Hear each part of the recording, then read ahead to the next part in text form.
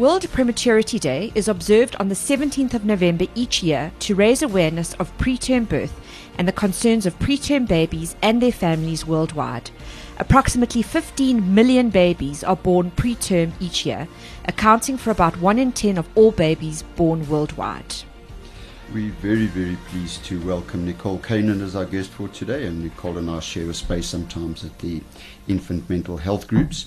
And Nicole is a counselling psychologist with over 13 years of clinical experience. She has a special interest in working with infants, young children, as well as their families. She has developed courses, trained and supervised other professionals in this area, and is currently completing her PhD, which focuses on developing relationships between premature infants and parents in the NICUs. She is the chairperson of the Gauteng Association for Infant Mental Health. So welcome, almost Dr. Nicole. Lovely to be here. Thanks very much for coming. So just to start the conversation, to paint a context for the things that we use to mitigate and preserve infant mental health, one thing we are trying to get across is what we call in preconception attachment. So the idea that thinking about your children before they're conceived is important. Right. I think that's not just, you're talking about thinking about mothers, thinking about infants, thinking about babies and children before they conceive. But I think actually what you're really saying is all those supporting moms need to be helping and guiding them towards thinking about what it means when they're pregnant, what it means through their pregnancy, and then once they have a baby, what's the state of their mental health and how best can they take care of their baby. So I think it's much broader than just moms being able to think about it. It's all the professionals around them kind of helping and guiding them through that. Absolutely, because I think that the one thing about pregnancy is everybody looks at it as this blessing. When people fall pregnant, it's such a blessing and it's so wonderful. And for some parents, that is not the case. And I think the expectations of the pregnancy from the time of conception through to giving birth is massive. So what do we do during the pregnancy phase to assist people with realistic expectations of what a pregnancy looks like? Well, I think first just to say, I think society does mothers such a disservice because they paint this picture that motherhood is such a fantasy and it's cuddly and all these pictures on social media of moms immediately loving and bonding their babies. And actually, the reality is quite often far from that. Sometimes it's not, there can be a lot of ambivalence, which is normal and often isn't given a voice. It's normal for moms to have doubts, anxieties.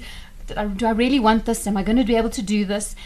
And I think that then what happens is that when they have those feelings, it creates guilt, and then we don't talk about it. We can only talk about, I'm so excited, and this is what I'm doing. But I think the first thing is we have to start conversations that say, actually, that's normal. It's normal to have questions. And actually, if it then crosses a boundary into, I think I might be in trouble here, to encourage moms to seek support. Absolutely. And I think that when we look at when people conceive, whether that's planned, unplanned, combinations of the both, is that there is an expectation of what your child will be. So there's almost like a birth in mind before there's a birth in the body. And when something like prematurity steps in, there's a needing to realign and readjust those expectations, particularly because prematurity comes with a variety of potential long-term consequences to children's development. So what does it mean to have a premature child? I think it's such a complicated thing because remember, not only is your baby premature, not only is your baby kind of come into the world earlier than its body kind of was ready for, but I think one forgets that a mom goes through a 9-month pregnancy where she gets ready psychologically for her baby, and that too gets cut short. And so often, moms are not ready psychologically anyway, right? And now they've got the added complications, the traumas. Prematurity often comes with traumatic births, the worries about, is my child going to live? And I think that it then is very, very difficult for moms to and dads, I don't want to leave dads out, but it's very difficult for parents to then make sense of, what does this mean? How do I take care of my baby? And if you remember also, there's that initial time that parents have of connecting, those first few cuddles and loves that they get robbed of. And I think all of that sets up the potential for quite a challenging start that may need to be mediated at some point. So I think those are my two primary things we want to land. What are the mental health challenges that we need to mitigate, as well as the developmental challenges we need to mitigate with prematurity, both for the parenting as well as for the child. You've hit the nail on the head. It has to be for both. So look, I think what we know is that it depends very much on the moms. So some moms, even when they go through incredible trauma, they manage it in a kind of good enough way, let's say, right? And it's not overly traumatic and they have sufficient support. But I would say that any mom with a kind of predisposition towards depression, anxiety, any mom with a kind of history of trauma of any sorts is going to be more at risk. And then when you add on the trauma of the birth, the trauma of having a baby who's really not well, and we know that the sicker the baby, the longer the baby's in the NICU, obviously the more at risk for mom's mental health as well. So that has to be, I think the most important thing is kind of identification, that doctors need to be aware and noting moms that are either hypervigilant, not coming to see their baby, which I think moms get dismissed as being, that's a bad mom, she's not caring. But actually, it could be a sign of a mom that's really struggling. Absolutely. So the first point for me is how do we identify those moms who are at risk? And I'm only saying moms because most of the time they're the primary caregiver. Sure. And I think the second piece that's much less understood is that babies that come into the world early have lower thresholds of what they can manage. They're often more sensitive. They're often more difficult to parent. They're often a little bit more fussy. And then you add to that they've often had a very hard start. Mm-hmm. They don't get the cuddles and loves. They often have very painful procedures, needles, and I think that by the time that baby then goes home, you have a child that's often much more niggly, much more fussy, and that is also needing mediating experience. And so for me, often what's needed is to help parents understand, how do you recognize things like when your premature baby is getting distressed before they get into a full-blown kind of hysteria mode? What are the ways in which premature babies can be calmed and soothed? And sometimes they're just very basic techniques. And I think that, for example, the kangaroo care, which has been a huge amount of research, and it sounds so basic, but it's been shown to be very, very effective. The deep pressure, the heartbeat of the mom, those kinds of things are so important for parents to know and understand, because otherwise what you have is a mom that is a little bit at risk and she's traumatized and she's struggling, taking home a baby that's a bit more vulnerable, and often it's kind of chaos that then ensues when actually it doesn't have to be that way. And parents can be supported in terms of their mental health. And I've really found that if they are then helped to find, how to recognize the distress cues, how to calm and soothe a more fussy baby, it just can change the whole trajectory. And I think that's what's often missing in the kind of experience. It's often about save the baby's life. We've got to keep baby alive. We've got to keep baby healthy. 100%. And I think sometimes doctors miss that there's this whole other piece, that then they send the baby home, and who's helping parents to mediate and manage? So important, because there's nothing more scary than taking your first baby home. You're so out of your depth. You don't know, this tiny little thing that just screams, as we said earlier, you've been waiting 9 months. Everyone is so excited and celebrating, and it's really so scary. Nicole, what is considered preterm? When is a baby preterm? What's interesting, I think kind of medically, doctors would say before 37 weeks is preterm, would be kind of considered. But one of the things that I've noticed is that babies that are born before 40 weeks are often a little bit more fragile. So they're not medically preterm, but often, the sucking reflex hasn't developed to the full extent, or they're still just that little bit more sensory or niggly. And that's also helpful for parents to know and understand. But that it may be a little bit harder. They may have to be a little bit more protective of those babies if they're more sensitive. But I think preterm generally is kind of before 37 weeks, and obviously the earlier, the more preterm, the more vulnerable the baby. And you mentioned a very interesting and important thing for me, is that there's actually a fourth trimester that people don't talk about. And the fact that we as humans actually give birth to premature babies by default, because we had to stand upright and become bipedal and narrow our birthing canals and so on. So that fourth trimester, that additional 3 months require a little bit extra connection, because that's the time when people are most susceptible to postpartum depression. Babies are more likely to be shaken because parents get so frustrated they don't know what to do with them. So even if a baby is not premature, we have to recognize that there's a huge level of fragility, particularly with neural pruning, attachment connectedness, in that time after the trauma. I mean, any birth is traumatic to a woman's body hormonally, and that there needs to be that adjustment, and that, I think that, psychoanalytically, it's that co-regulation. So what are the big things in the fourth trimester we need to be dealing with? I think we've touched on some of them. I think that the biggest piece for me is, in order for moms to be able to support their babies, they need support themselves, and I think that is a massive piece. Whether it's enough to just have family and friends, or sometimes medication might be required. Sometimes I think there's a lot of shame at times for moms feeling that they need a psychologist. I mean, I can tell you, sorry, I'm digressing a little bit, but I know that by the time someone's landed with me, they've seen everyone else, and I am the last straw. And by that stage, they are desperate, because there seems to be the stigma around moms, not coping, not getting it right. So for me, the biggest piece is support for moms. And I think that it's also to understand that the first 3 months for a baby, the main goal for babies is, can I feel in control of my environment? And I think that it's the job of a parent to work out, what does that mean, and what are my baby's strengths and where their vulnerabilities, and how can I support where they're vulnerable. So I'll give you a silly example. Some babies are born with a very strong motor system, okay, which means they've got really good control of their arms and legs. And that can be, I was working in the Caesar ward at Rahima Musa, and some babies literally come out and they're absolutely confident in the way that they can move their arms and legs. Those babies don't necessarily need to be swaddled, for example, if that's not, Other babies come out and they are very insecure in how they can move their arms and legs. They don't have that control as yet. Those babies need to be tightly swaddled, otherwise the world feels like an insecure place. It's those kind of small things that, if parents are helped to understand, some babies can go to bed, fall asleep with the windows open and your brother's screaming and shouting, and it doesn't make a difference. Other babies struggle. And those are not, your more sensitive babies, for example, can't be passed from person to person, can't be taken out all day and kept out, can't be, spoken loudly or have loud noises. And very often your premature babies fall within that category. They need time for the brain to mature. They need time for the central nervous system to mature.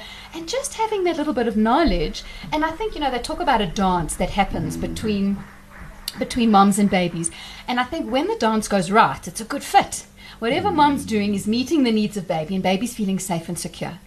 And sometimes, when there's not a good fit, that's when you have things like colic. And again, I'm not blaming moms at all, but I'm saying often it's a lack of understanding. It's a baby who's now very dysregulated, not being soothed and calmed. And I think for me, that's one of the things is when people say, oh, which what's your theory of what babies need? And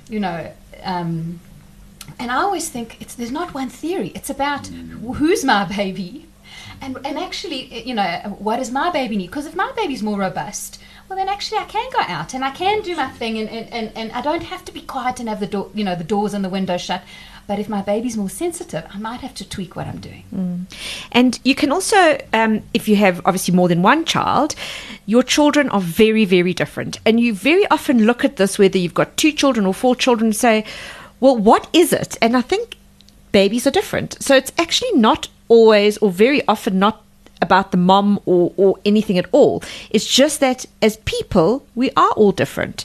And then you can come in with all this doubt. Absolutely.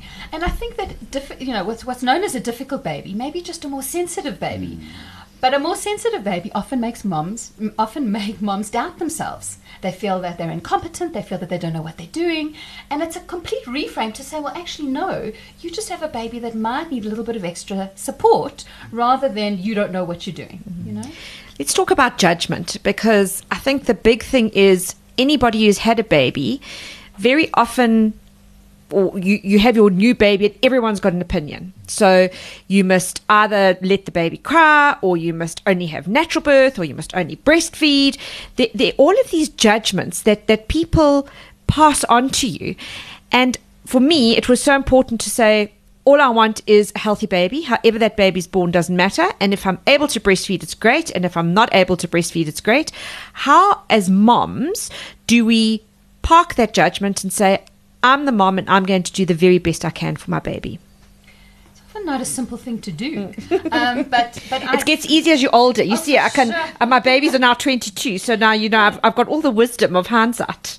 Absolutely, and I mean, I see friends of mine now that are having babies in their 40s, and they're very different moms. It's like, you're not going to tell me what I need to do, and there's a confidence. But often younger moms or moms that feel more insecure about their ability to moms, they're much more at risk of being criticized, taking it to heart, and it's very damaging. Even subtle remarks can be incredibly damaging to a mom, make her feel incompetent.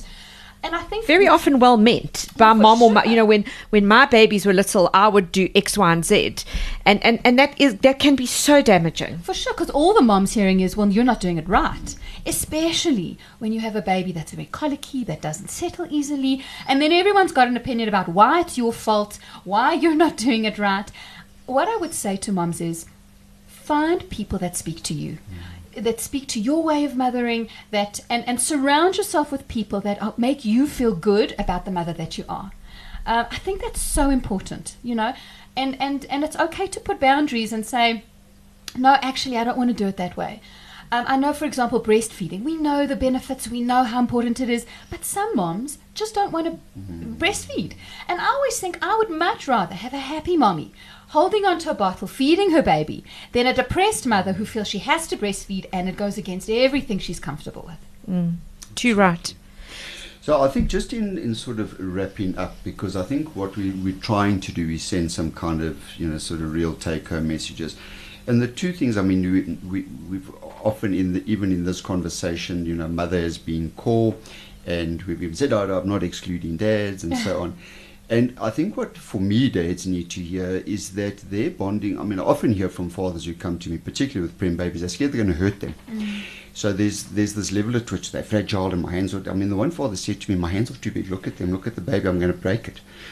So I think there's a level at which dads need to hear what bonding is about, and the paternal function, which you and I have spoken about many, many times, and that it is a different function, and then the role of the mother and how you maintain the balance with that role and being a woman. Because often when you become a first mom, you're suddenly not a partner anymore, you're not a lover anymore, you're not a daughter anymore, you're a mother. And that role almost like engulfs you at some level. And when things go wrong in that, it's quite difficult to maintain your identity as a woman. So if you just talk to those maternal, paternal roles as your kind of take-home messages for parents. Right. I think it's interesting you talk about maternal and paternal, in some of the psychological, we'd say the maternal and the paternal function. Correct. And I often think that actually both roles in some ways exist with both mom and dad, Absolutely. And I think that there is huge space for fathers to be maternal without feminizing them, but to be warm and soothing and comforting, and in fact, it's often wonderful for moms and for babies to have a third person come in and be able to take over and put to sleep and bath and so it's almost the start of the attachment. I mean, we know that there isn't just one attachment that you have. You attach to all your caregivers. So I think it's to highlight that dads have a very important role to play, and it's not just in supporting mom. Yeah. But often, because of circumstances, we know that often mothers are the main caregivers. Often, and I think that part of the job of a mom psychologically in pregnancy is to work as to almost reframe her identity. Yeah. Who am I going to be now? How is work going to fit into my life? What kind of mother do I want to be? And I guess what I would say to mums is it's worth spending the time during pregnancy thinking about it, working it out. And for those moms for whom that time gets cut short, like with prematurity, it's okay to say afterwards, I need time to work that out. I need time to think about it, whether I'm going to do that on my own, whether I'm going to get some support to do that. And I think if you start that process, it then becomes easier to work out the kind of balance you want, as well as to manage what we were saying, those kinds of critical comments. If you are secure in yourself, the kind of mom you want to be, the kind of, where the rest of the family work, fits in, your work life fits in, it's worth spending time working that out. Nicole, on the 20th, in 3 days' time, you're launching a very exciting national campaign. So what can we expect from that campaign, and where do we find it? Well, hopefully it's going to be everywhere. We're going to try and send it out as widely as possible, and hopefully you guys will help us with that. Absolutely. We're going to basically be launching a campaign for moms. It's a national campaign, and it's really based on a message that says, being a mom isn't always easy. Society, it isn't always the fantasy society makes it out to be. A lot of moms get overwhelmed, they get anxious, they get depressed. And what we're wanting to do is really destigmatize that and talk about how common it is. I mean, in South Africa, 1 in 3 moms is really kind of, the stats is felt to be 1 in 3 moms suffers from postnatal depression, which is really a huge number. And then I guess we've recorded a song which we're going to be sending out, and we. A big part of the campaign is wanting to put moms across the country in touch with where can they get help. So whether if you've got a medical aid and you want to be in touch with a psychiatrist, a psychologist who's specializing in this. If you don't have a medical aid, you're making use of the NGO and governmental sector. Where can you get access to clinics? Where can you get access to NGOs that are doing this work? Across the country, where can you find a toll-free number? We're really wanting moms to say, we support you and this is where you get the help that you need. That's so important, is where can I get the help that I need? And my last thing to land, which I think is probably maybe for the campaign or something we can talk about at a later point, is sometimes you give birth to the child you didn't expect. Mm-hmm. And there's a level at which there is a real mourning by parents that we as a society don't allow people to acknowledge. So just maybe a thought on what it means to mourn the child you conceived in your mind who is different from the one you gave birth to. I think it's such a big and important thing you bring up, especially if we think about prematurity, which sometimes comes with complications. Maybe you have a baby with CP, maybe you have a baby with limitations or cognitive challenges afterwards. Maybe it's as simple as you wanted a girl and now you've got a boy. And I think exactly what you're saying. There is a mourning that has to take place, and it takes time. And I think that parents often, it links with attachment, because parents often think, I'm going to bond with my baby immediately, or I need to bond with my baby immediately. And what we know is that's not true. It can take time. And sometimes it's aligned with that mourning process, It can take weeks and sometimes even months for you to fall in love with your baby, for you to even fall in like with your baby. And I think that as society, we're so judgmental of that. And if we could just step away and say, give moms support, allow them time, and say, it can happen. And just to say, if it doesn't then happen, I would say it's very important for moms to reach out for support, start a process, because ultimately we know that attachment and bonding is very important. And if it's not happening naturally, that's okay. You might just need a little bit of support with it. So we've discussed kindness for World Kindness Day, and I think that is the most important thing. Be kind to yourself, be kind to your partner, be kind to your baby. You might not want to necessarily be kind to your baby. And for all of those of us who have experienced motherhood, be kind to new moms. They're learning, and just be the support that perhaps they need rather than the support that you think that they need. Nicole, it's been a pleasure. Thank you so very much for chatting to us. Thank you so much for having me. We look forward to your campaign, and it's interesting how the giving birth leads into our next podcast, which is on Universal Children's Day on Friday the 20th of November, and we're in conversation with Nga, and Nga's from Women and Men Against Child Abuse, and we're discussing children at risk and how to protect them. So please everybody subscribe today so that you don't miss a conversation. And Nicole, if I can just end in saying, you and I know over the years that it's not something you do with children that make a difference. It's everything. Thank you. Thanks so much.